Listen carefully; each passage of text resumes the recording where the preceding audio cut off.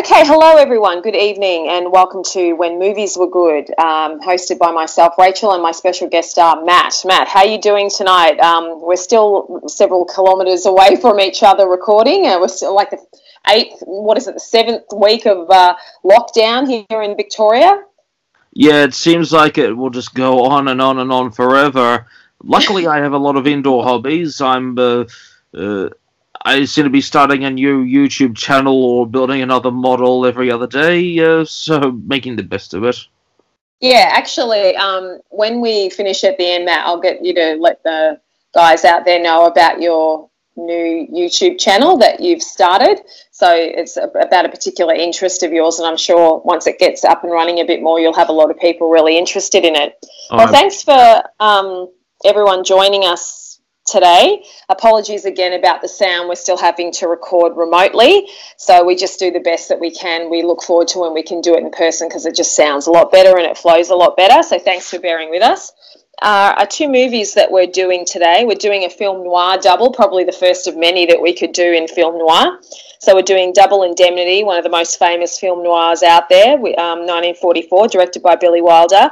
And then, of course, The Big Sleep, starring Bogey and Bacall, 1946, and directed by Howard Hawks. So I wasn't sure I was that familiar with some of his other work, but I actually am, and I'm looking forward to see some more of his films.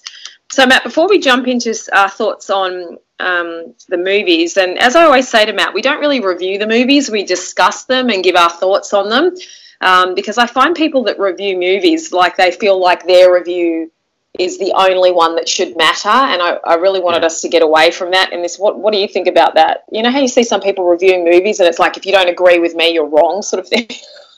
Yeah, definitely. I mean, I do like reading a lot of Roger Ebert's old reviews, but he was a much more moderate person, and yes, he put a bit of opinion into it, but he was all about often contextualizing movies, whereas so many are to do with pressuring points, and it's like some people that do tech reviews, they get very hung up upon quite frivolous things, and they forget about what they're fundamentally there for and what everybody else that's watching them really wants to know, and that's just to follow their love for the product.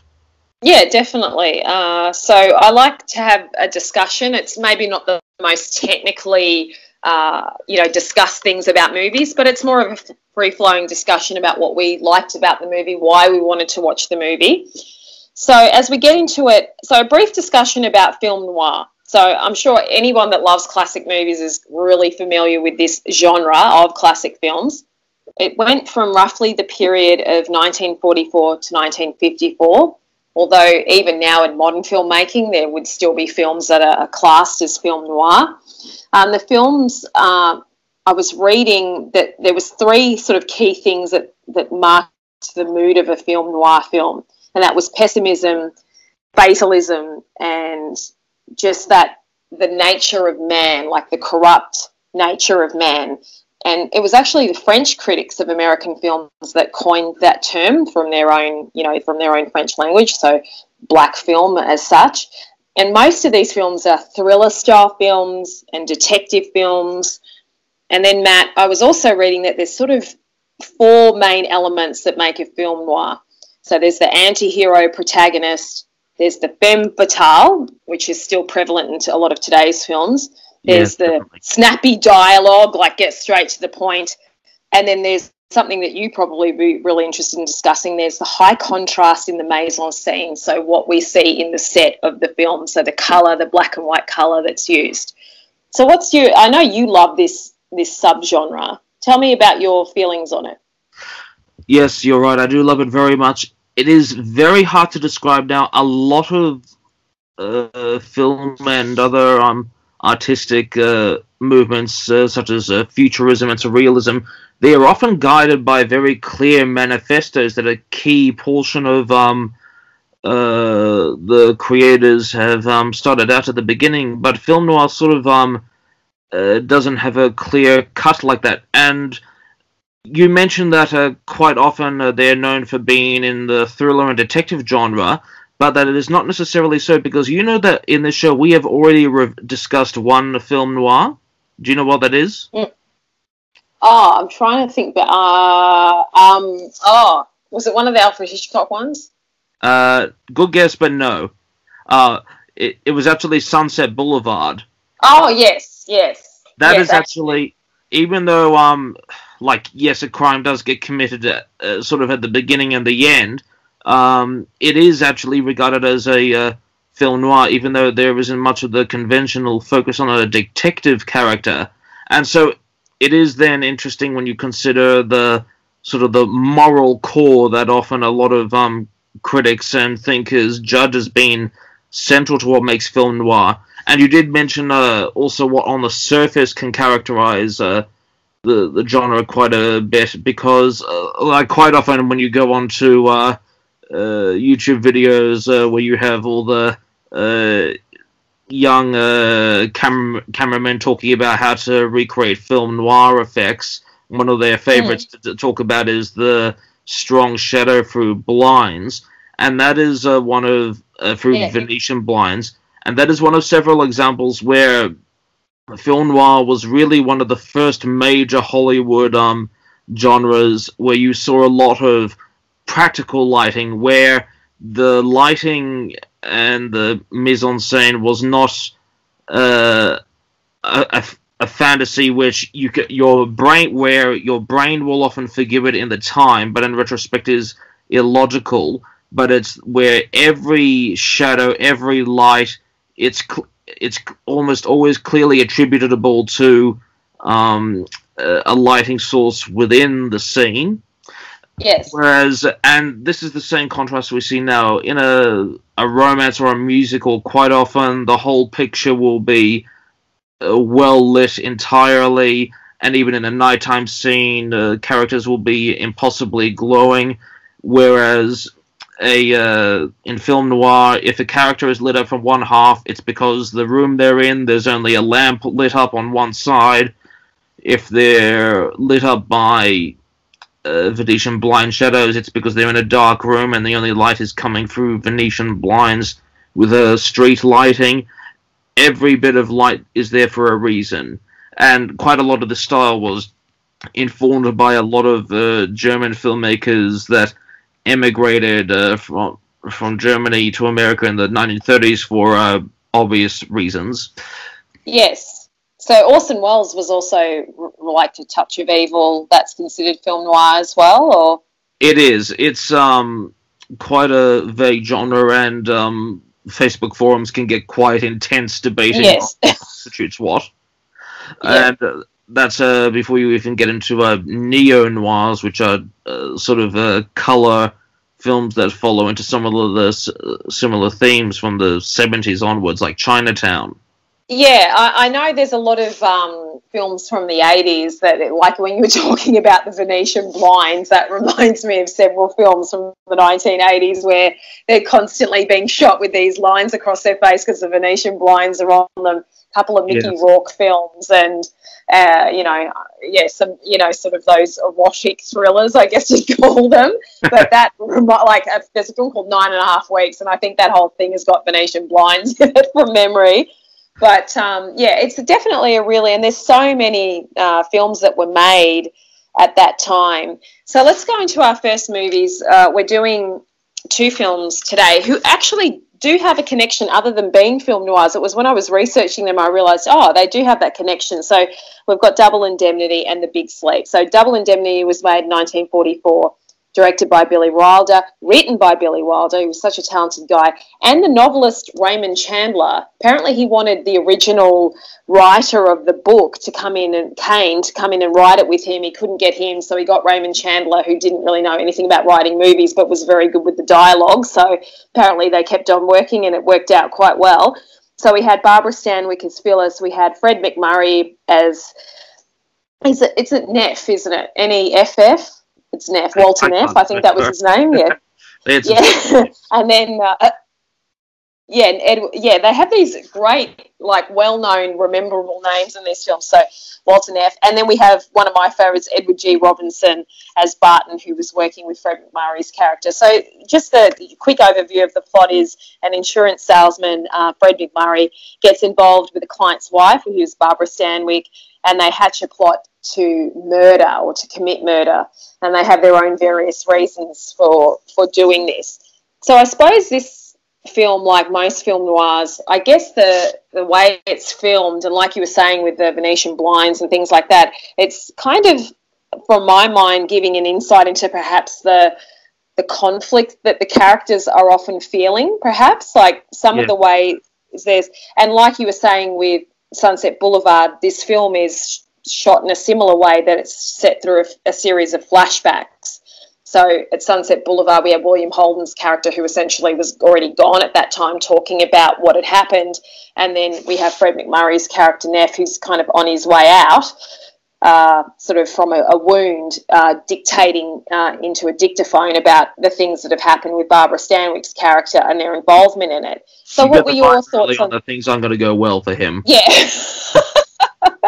So I actually I did like it. It was kind of one of my first forays. I'm sure I've seen some other film noir films. I haven't seen The Maltese Falcon or anything yet. I plan on watching it.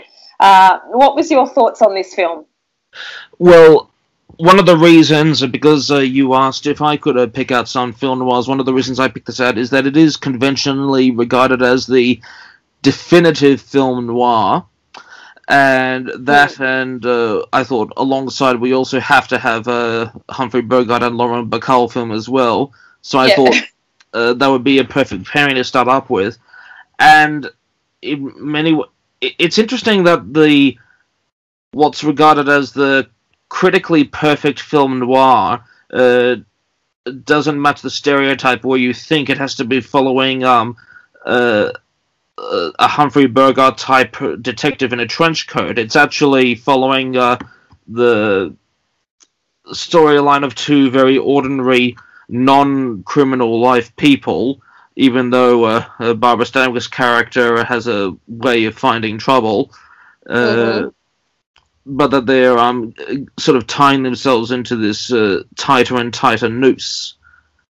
Yeah, because they don't even really seem to I mean, do they even care about each other, or they're just sort of together working on this plot because she wants to get some money? And well, it's almost like Romeo and Juliet, where they're two star-crossed lovers in except instead of being involved in a tragic love mix, they sort of become out for or at least one of them is out for each other, and at the same time that the love fade or the affection fades out, they want to serve their own ends.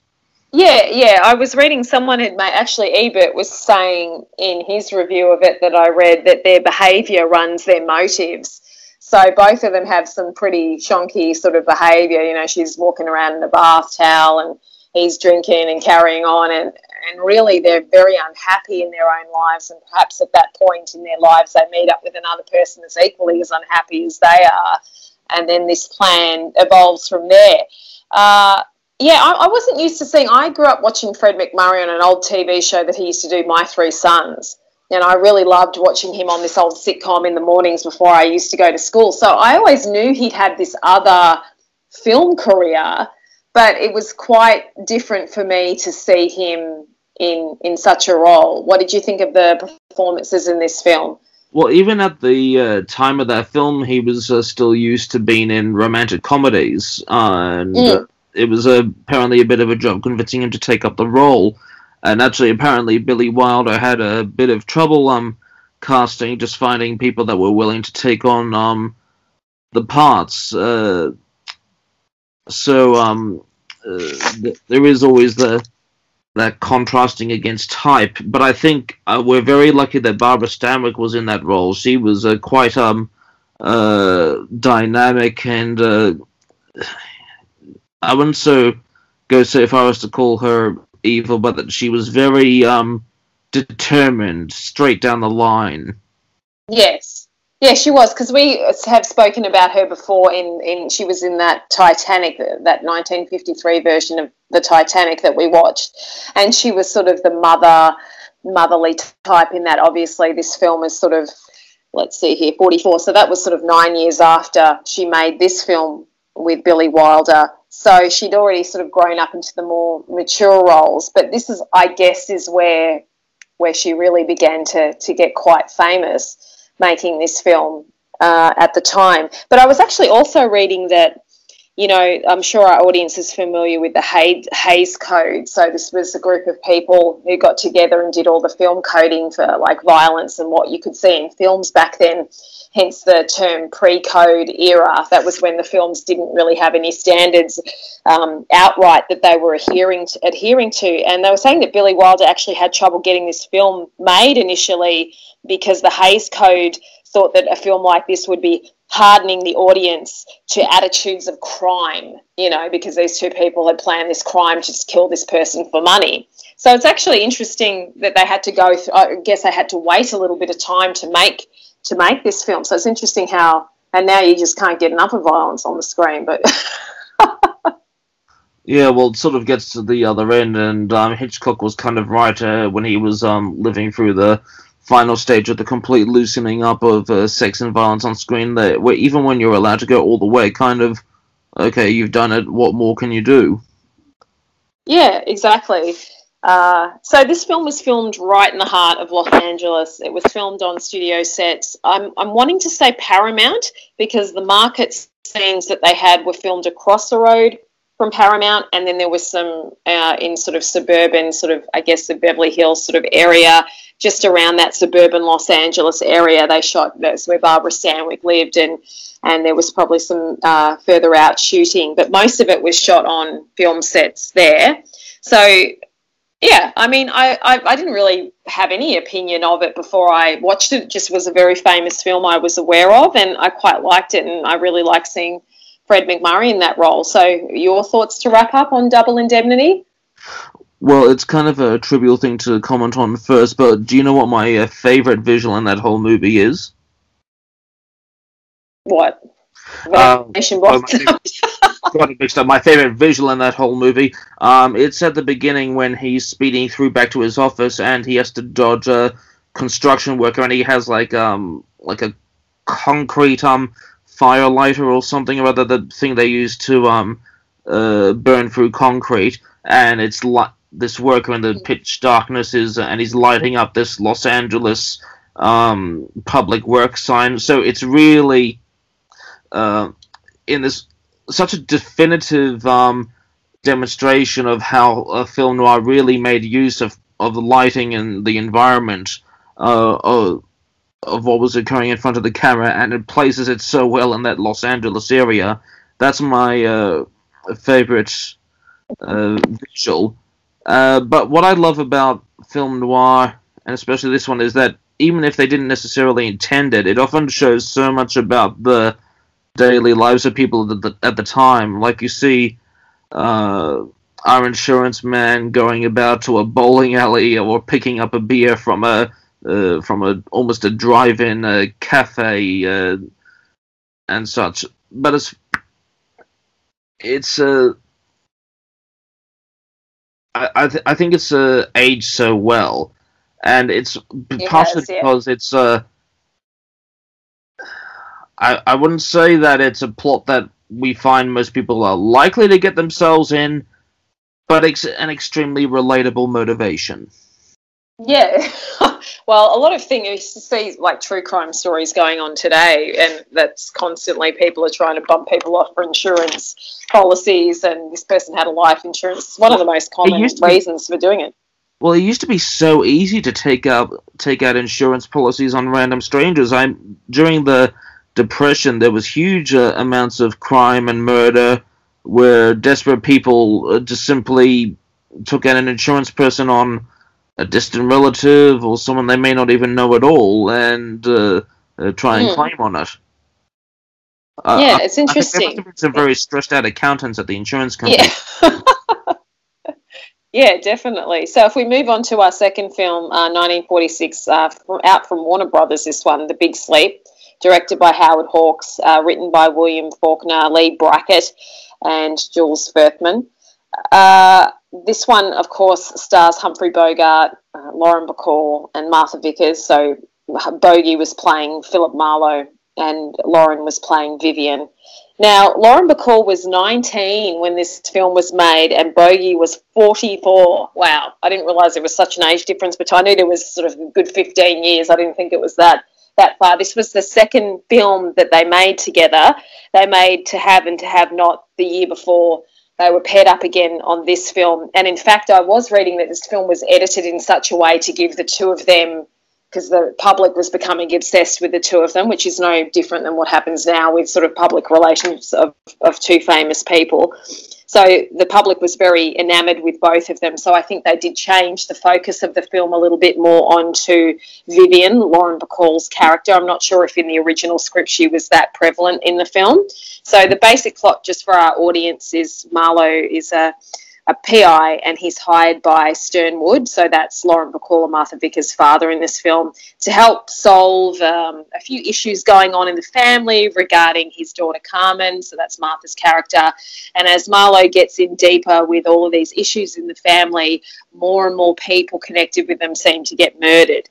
So this film has not detractors, but a lot of people do say the plot's a bit complex, and I sort of found my attention span going off at times, because I'm like, hang on, who was that person? And in fact, after the film, I had to go through and just reread a detailed plot synopsis. I was like, oh, okay, so she was connected with him, and she was so. But they often say just gloss over that and just enjoy seeing the two of them on the screen. What are your thoughts on the film? Well, yes, people are right to say the plot can be quite complicated, and that's actually a bit unusual for the genre, because film noir was typically taken, the stories were typically taken from a lot of pulp fiction stories and that kind of liberated the genre in a way, because they weren't held down by the restrictions of a great literary piece, and so they could focus on the cinematic qualities, and so people loved the gunfights and the romance. And so and this would have been definitely a whole dream for the publicity department, because they went to so much work fabricating pairings like Fred Astaire and Ginger Rogers, but to actually have some real chemistry and they could give some actual real footage to the newspapers. You can tell they were loving that.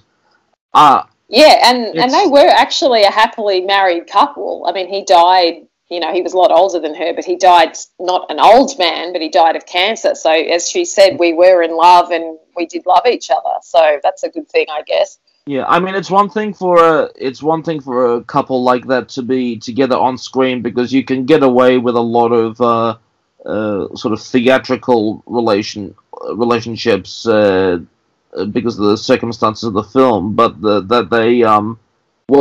if they found such a good relationship with each other in real life, good for them. Glad they were happy. Yeah, they had 2 kids, and her partner after he died was another well-known actor, Sam Robards, who worked well into the 80s and 90s himself. And she had a child, so she had 2 children with Humphrey and 1 child with him. So yeah, she definitely sort of had an interesting life being married to these. And she was, so young at the time when she made this film. And I was reading that some of his issues with them getting officially married and everything was the fact that he wanted a wife to be at home with him. He hadn't yet had children at that stage. And she was like, yeah, okay, I'm willing to do that, even at the age of 19, 20. And she did that, and then obviously she resumed her career after that and was making films into the 2000s. But that was quite a brave thing that she did, but she said that she didn't regret it. And she is such a beautiful looking, such a beautiful, striking woman, and such a great femme fatale in this genre. I can understand why they would have wanted to put the focus on her character, definitely. She had an interesting look because she was beautiful, but she had such a strong face. Yeah, she's what they call a handsome woman. Yeah. So very like that. I actually saw a bit of old color 8mm home movie footage of them on a Humphrey Bogart's yacht, because he was a keen yachtsman, and there was a scene of her where she was just sort of on the boat, no makeup or anything, and yeah, she did make quite an impression. Even you could tell that even through the grainy 8mm film. Yeah, and I think it's great that they had the ability to shoot a lot of this footage. It's nice to see some of these people in their happier years, and at least the time that she had with him was a good time, and they were actually suitably matched despite the sort of 23, 24 year age difference. So I thought the film was fine. I enjoyed seeing the two of them. I enjoyed the look of the film. Pacing of the film was fine. I just found, for me, the plot got a little bit convoluted, and as a result my attention sort of tended to drift because I was like, hang on, who's this person again and what did they do? But, it could have just been also my frame of mind. Maybe I wasn't in the right frame of mind to watch it, and I had, there was a few other things going on at the time. So I probably prefer Double Indemnity over The Big Sleep, but I do want to see The Maltese Falcon. What do you think of The Big Sleep? Well, definitely, like I've read the book The Big Sleep. It was a few years ago, but even in that, the plot is rather complicated. It's sort of halfway between a thriller and a whodunit, and so it perhaps could have been adapted better to cinema. I mean, usually it's that when you have great action scenes and on the screen romantic chemistry, it's that it carries through a plot that's not very strong, not that it carries through a plot that's extremely complicated. Yeah, maybe they were going for a little bit too much, maybe. Maybe, or who knows, maybe somebody just didn't read the script out loud in the editing room. Who knows? The parts I really loved were how clever Philip Marlowe, the character, could be at times orchestrating around danger. So we have the young guy who we know is about to get poisoned or killed by a hitman, and he knows how to keep aside at just the right time. Another time when he sets up that same hitman to be shot, doing a bit of a rendezvous with behind a car with whistle signals and everything. And I keep getting relieved that when they keep going back to over and over again to the Geiger house where there was the blackmail film taken of Lauren Bacall's sister, because I'm just like just so grateful, just a little bit of consistency in the story.